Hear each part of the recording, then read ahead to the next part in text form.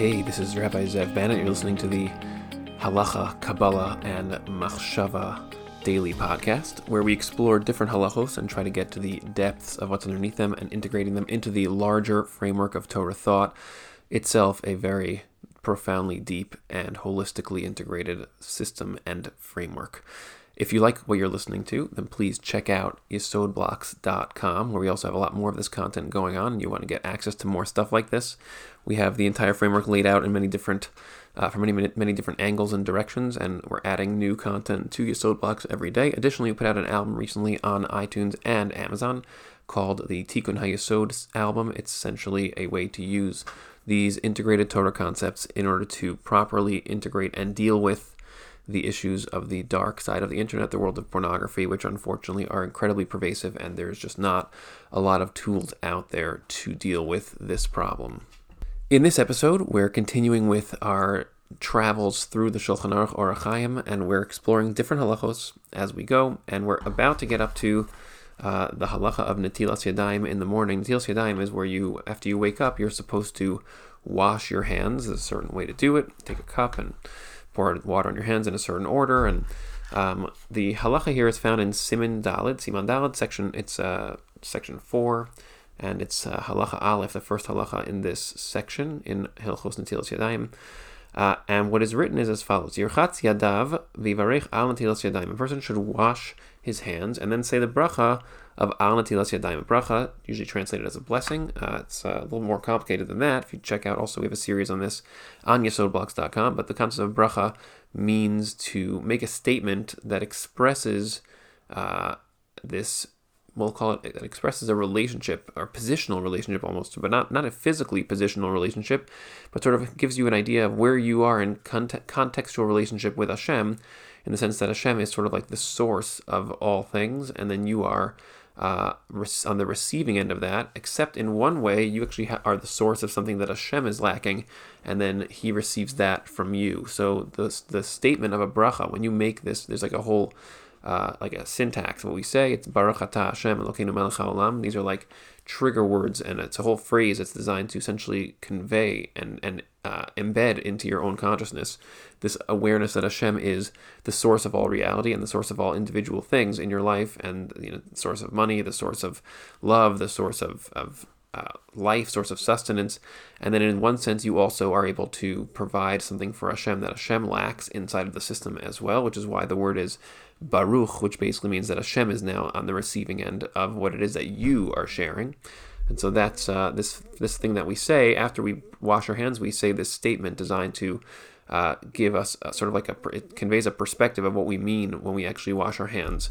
And we do this type of bracha with lots of different things, and it's because we're trying to, every action that we take that has a bracha linked to it is in order to allow us to use that action to actually perceive this relationship, this two-way relationship between us and Hashem. A lot of detail on that, which we're not going to get into right now. We get to Hilchos Brachos, we can explore that a little more fully, and also Hilchos Tefillah. But we're going to just keep it at that for now. So he writes here again, Yirchatz yadav, you should wash your hands, v'yivarech al netilas yadayim, you say this bracha of al netilas yadayim. And here, the Mishnah Berurah tells us the reason why we wash our hands when we wake up. And he says, Yirchatz yadav, this is in Sif Katan Aleph, the first comment of the Mishnah Berurah, Yesh al zeh shnei ta'amim, there's two reasons for this. The first one, Harash Kasav, the Rush writes, the Rush is a Rishon from 1,000 years ago, a few hundred years ago, Lefishi yadayim shel adam askani osein. The hands of a person, they do a lot of things. They're very active. V'efshar shelo yiga bebasar hametunaf balayla. It's impossible for a person to not touch parts of his body that are normally covered, that are not so clean during the night. L'zeh tiknu Chazal. So as a result, Chazal made this bracha al netila to basically l'kriyas shema v'letfila. Basically, Chazal, the rabbis of the Gemara, of the Talmud, they instituted this practice of washing our hands with a special bracha that we say as well, because in order for us to prepare ourselves when we first wake up to say Shema, the mitzvah of saying Shema in the morning, which we'll also explore more in depth further on, and tefillah, to engage in the process of tefillah every day, which again is not prayer. We're going to explore exactly what that means, but when we first wake up, we're basically going through this process of alignment where we do this tefillah process, and that also includes saying some parts of the Torah, including the paragraphs that we call Shema. So in order to be properly prepared for that and to make sure that our body is clean and not, that our hands are not dirty from touching parts of our body. So Chazal made this takana that we should wash and say this bracha.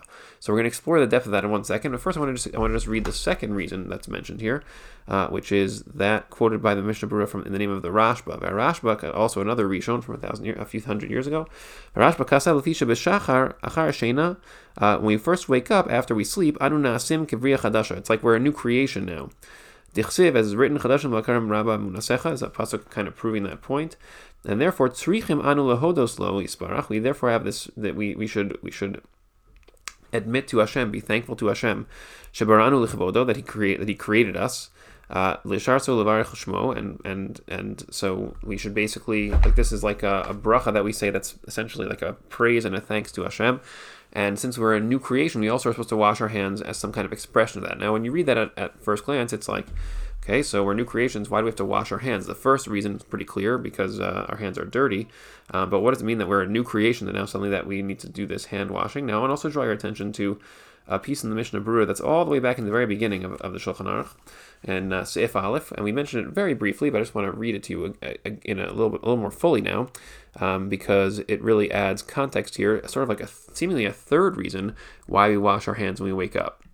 So he writes, Umiyad k'sheis ora mishnaso. Immediately when a person wakes up from sleeping, ve'eno rotza lishon, and he doesn't want to continue sleeping, yitol yadav, he should wash his hands, af shenishar mushkav, even though he's lying down.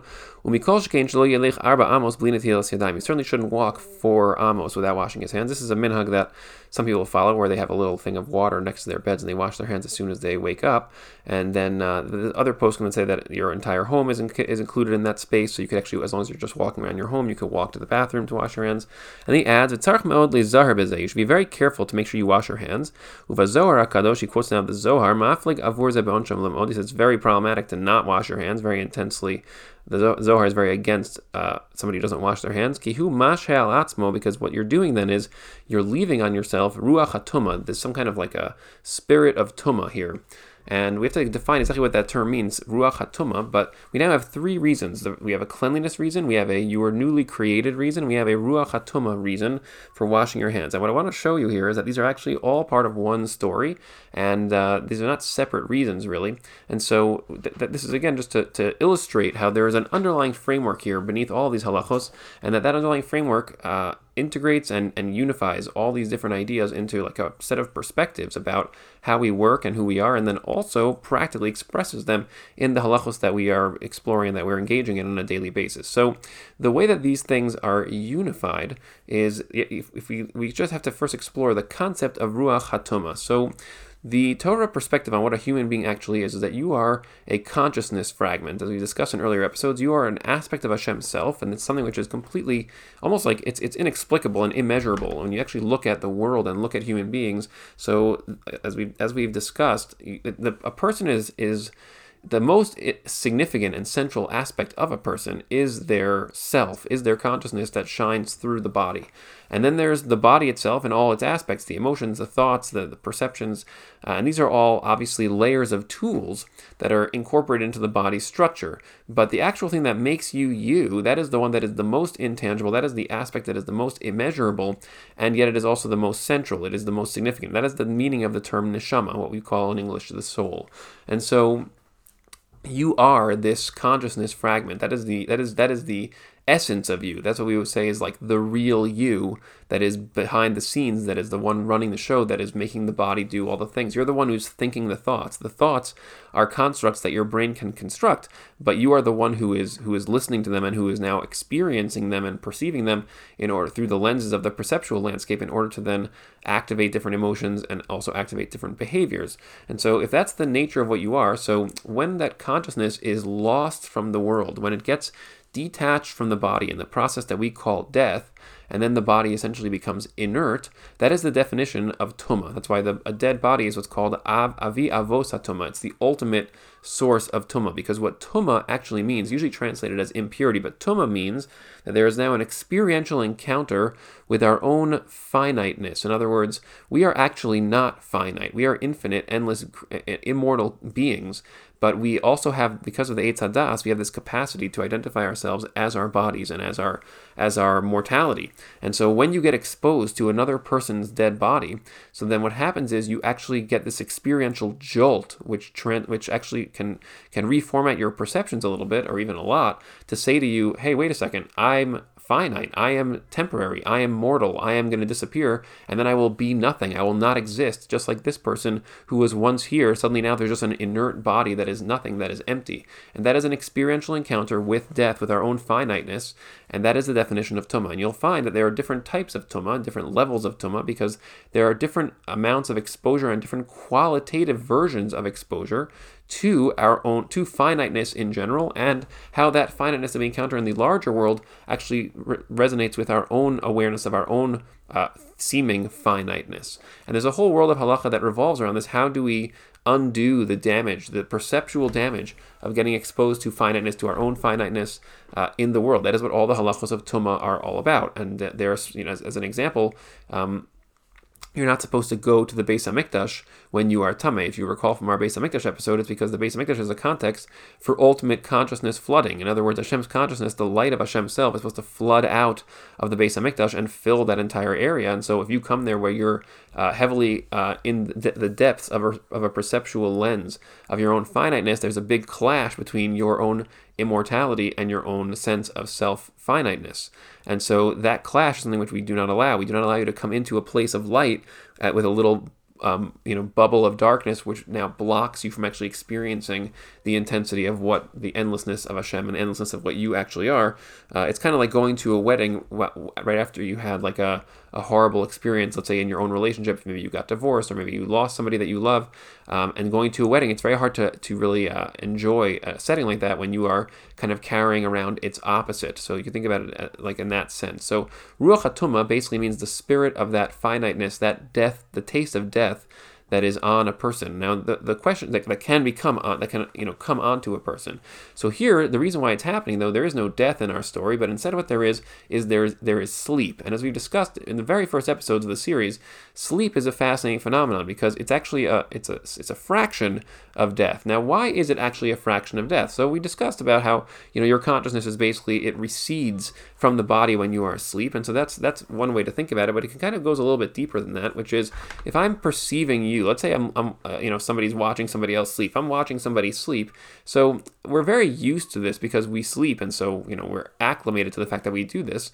But sleep, watching somebody sleep can be actually it's kind of scary if you've never seen it before. So the person is gone. All you have is just this body that lies there, and not only is it frightening to see a body lying there inert, but it's also frightening to see a body moving around while a person is asleep, because you can see that it's not actually the person making calculated living choices where there is zihirut, the glow of their consciousness is shining out as they make their choices. Instead, there's just this habituated instinctive moving as the body constantly adjusts itself to make itself comfortable and to allow for proper blood flow to maintain its own health and homeostasis. So what's happening there is that you're actually witnessing a person in a very animalistic state, essentially. By animalistic, I mean instinctive, where there is it's fully a product of the body's own programming, and there is no active self that is now directing and channeling what the body is going to do. So when you see that happening, if you see it through that light, it can be very disturbing. But the point we're making here is that is the nature and the essence of what sleep is. It's the receding of the consciousness self from the body, such that now the body operates in a way that is much more death-like. In other words, you could think of death in the Torah. Death does not just mean that you are dead. Death means there is a reduction of consciousness. The more that consciousness is reduced, so the more death there is. In fact, that's why death and disease in Torah and Halacha are synonymous, because disease just means some kind of reduction in the body's effective ability to express you into the world. So now the consciousness energy is now being blocked and being reduced. It's like a taste of death. It's a fraction of death. It's called malikat la palga, malikat la kula. What difference does it make if we're talking about only a partial death or a total death? What that means is that disease is actually just a taste of death as well. And sleep is described as 1/60th of death because it's an inert state that is very temporary, but it is still an inert state. And so when a person is asleep, so their hands, their body parts move around, they touch themselves, they scratch themselves. The hands are essentially doing whatever they want, following the instinctive programming of the body. And so that's what the Rush is talking about, that when you wake up, you wash your hands because they have become dirtied. Additionally, when you wake up, you now become, it's like you're a new creation, because your consciousness, which has now been out of the flow of time and out of the world, is now kind of being reinserted at a new point. And then you're now waking up to this new you that is essentially, being renewed and being rebooted for the day today. And so what's happening there is that the underlying principle here is that when you are asleep, then the Ruach Ra phenomenon kicks in, because now the spirit, you could call it, the word ruach here, a spirit of tuma, basically means there's like this sense of animalism. When you first wake up, and it's like, yeah, like my body was in charge for the last 8 hours, and like, you can see the effects of that. That's why we wash our hands in the morning, because we don't know what we touched during the night, because we know our body was in charge while we were gone. And that is the ruach hatuma that we're talking about. And then in tandem with that is, so we wash our hands in order to clean that, and we also wash it, as the Rush writes, in order to rededicate our hands, the same way that the Kohanim would do in the Beis HaMikdash. They would wash their hands to dedicate their hands to serving Hashem. Well, what that really means is the serving Hashem process is it doesn't just mean, let me just go do Hashem things. It's the very nature, the very fact that you are now conscious again, that you are now actively using your hands on purpose as an expression of your own choice in action in the world, as opposed to letting your hands just be doing their own thing based on the programming and instinctive habits of the body. So you wash your hands to clean them from the death pattern, the spirit of death, the dirt that comes from that. And to basically, the flip side of that is the rededication of them to the active usage of them to effect real expressions of your own self into the world in ways that are constructive and that are intentional, which is the whole idea of Avodas Hashem. Serving Hashem in the world does not mean just doing things that Hashem wants. At the root of it, all expression of self is actually serving Hashem. Now, of course, you're supposed to channel the expression of self into things that are by layer more and more and more constructive. In other words, more Hashem-esque. But the first thing is, be alive, be awake, be present in the world, and be active. And then it's like, well, now which things should I channel that basic activeness into?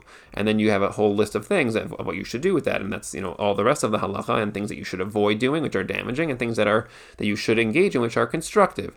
But the first thing is the reactivation when you wake up, and that is what we are essentially marking and even relating to in the washing of our hands as we cleanse them from the animalism, the instinctiveness that we were using while we were asleep, and then we redirect them towards active usage as a function of our own free will and our own intentionality, our own mindfulness into the world. So that is the idea here of washing our hands, and we're going to explore a few more halachas of that as we go, but that's the core idea, so the reasons why we do it, and how we can actually try to experience that more fully as we wake up to realize. And again, I just want to stress, like the experience of this is actually very accessible once you realize, we take sleep for granted, and we don't always pay attention to the fact that sleep is actually a very bizarre phenomenon when you contrast it to your consciousness experience of life. And that is actually something which nowadays, like many things that we take for granted, we don't notice this so much, but it was a very central phenomenon for people in the past, because the Torah approach of 2,000 years ago and 1,000 years ago and 3,000 years ago, and even the mainstream secular world approach, was that sleep was this very strange thing, because we recognized the centrality of consciousness as the nature of who we were, and then we also recognized that when it seemed like it disappeared because of this sleep phenomenon, it was something which was it was an anomaly. It was something which we understood that maybe it had purpose, but it was also anomalous in the sense that it seemed like, well, when someone is asleep, it's actually frightening. And so there's a whole world of that in the secular world also. And in the Torah world, so it's simply a reflection of the underlying dynamics that we've described also in earlier episodes, how sleep essentially is part of the das tov hara problem, that we get too embedded in the physical world, and then our bodies we have to recede from them, leaving our bodies alone as animals and as instinctive machines that just do their own thing while we pull back to reattach to Hashem temporarily.